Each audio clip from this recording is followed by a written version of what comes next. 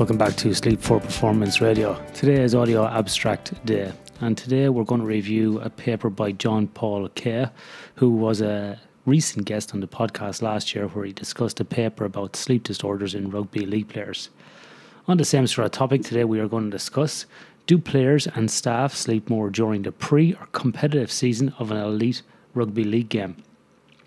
So the authors in this paper was obviously John Paul, but he was also joined by Tanita Scott, Shona Halson and Vincent Kelly.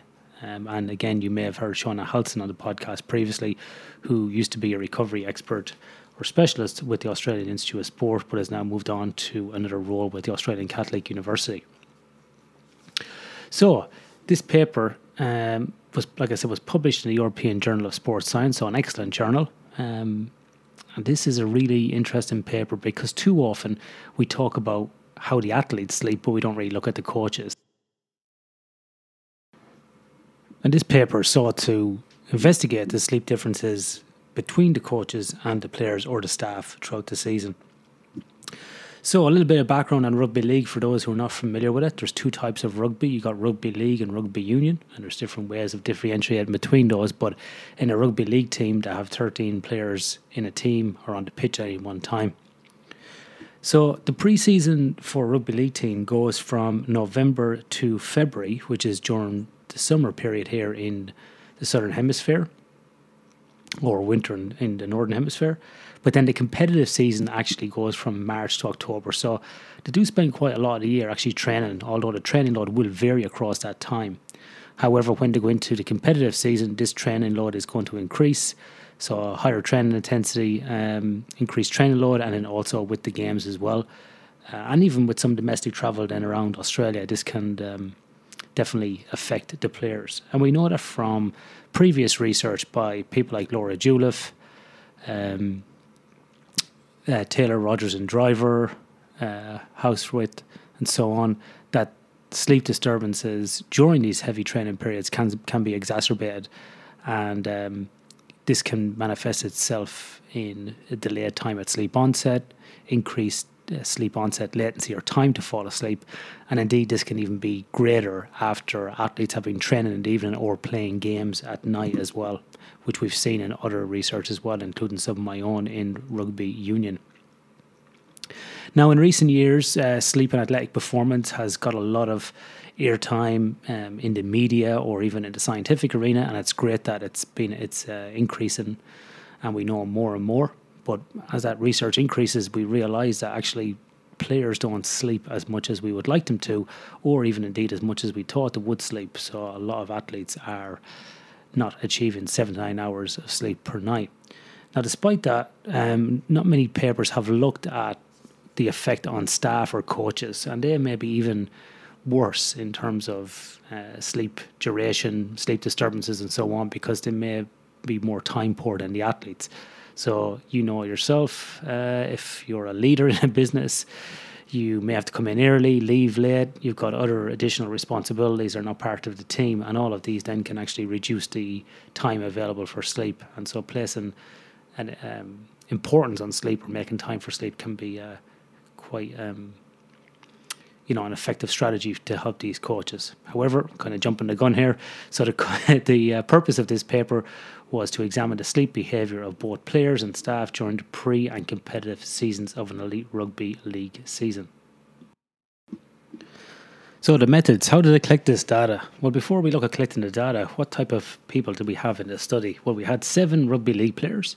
They were on average of 24 years of age, so quite young, 98 kilos, plus or minus 8 kilos, so pretty chunky guys, with a height of 1.84 centimetres or a little over 6 foot. We had 9 staff members, a little bit older, nearly 37 years of age. These guys weighed about 84 kilos, so considerably less than the players themselves, and a height of approximately 180 or 5 feet 11. So everybody, as with all of these studies, gave consent to be involved in it. Each one of the participants then were monitored over 2 separate periods. So that's 7 days in the pre-season training period, where they had structured training sessions within a week at home. And then there was another week in season. So this is what gives us the pre-season and the competitive season. So a week before and a week during. Now, in the week during, there was also a game, and the kickoff time of that game was approximately around 7 p.m. or 1900 hours.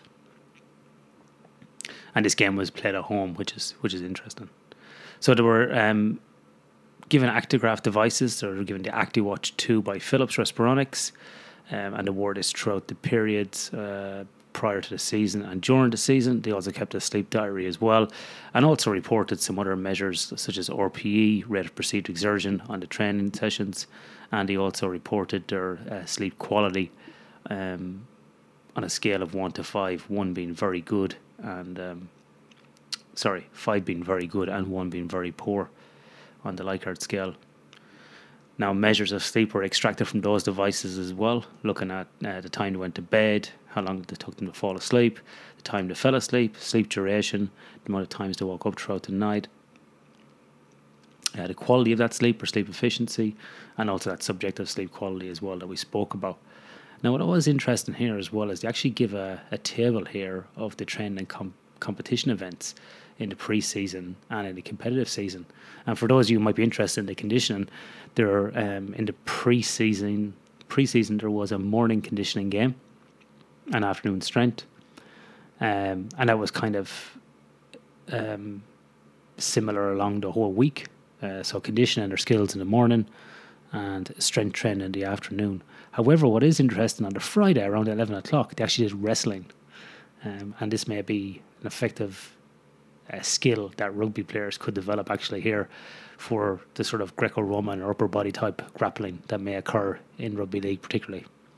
In the competitive season, there was a mixture of skills and strength throughout the week and recovery and after the match, which occurred on a Friday evening at 7 o'clock.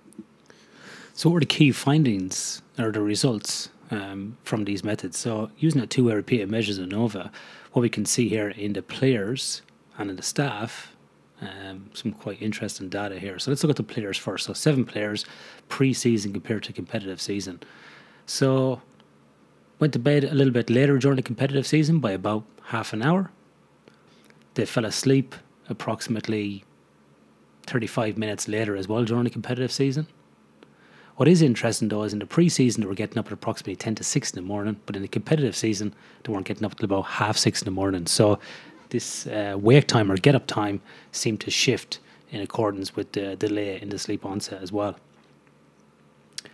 So what that resulted in actually was nearly identical sleep duration. So they were getting 6.9 hours of sleep in the pre-season and 6.9 hours of sleep in the competitive season. So, you know, just barely touching in there with the 7 to 9 hours of recommended sleep for the general population. So this could be something to be improved here within these athletes as well. Sleep efficiency was in about 85 to 87% between competitive and pre-season, and wake after sleep onset was approximately 6.9% and 8.5%. Now, that's generally not expressed as a percentage, it's generally in minutes. So it's interesting to see it expressed that way. I haven't come across that one before. But interesting way to depict that wake after sleep onset. And subjective sleep quality was 3.9 respectively for before and competitive season. So fairly decent overall. Let's look at the staff. In the pre-season, the staff, again, were going to bed earlier, about 10 to 10 in the evening. And in the competitive season, about 20 past 10. And again, sleep onset was delayed as well in the competitive season to 10:30 compared to 10 o'clock in the pre-season. And similar to the players, the staff were getting 6.7 hours pre-season sleep duration, and in the competitive season 6.8. So they seem to be adjusting the wake and sleep onset time to still get around the same amount of sleep, between the pre and competitive season. So quite interesting. In saying that the wake up times of the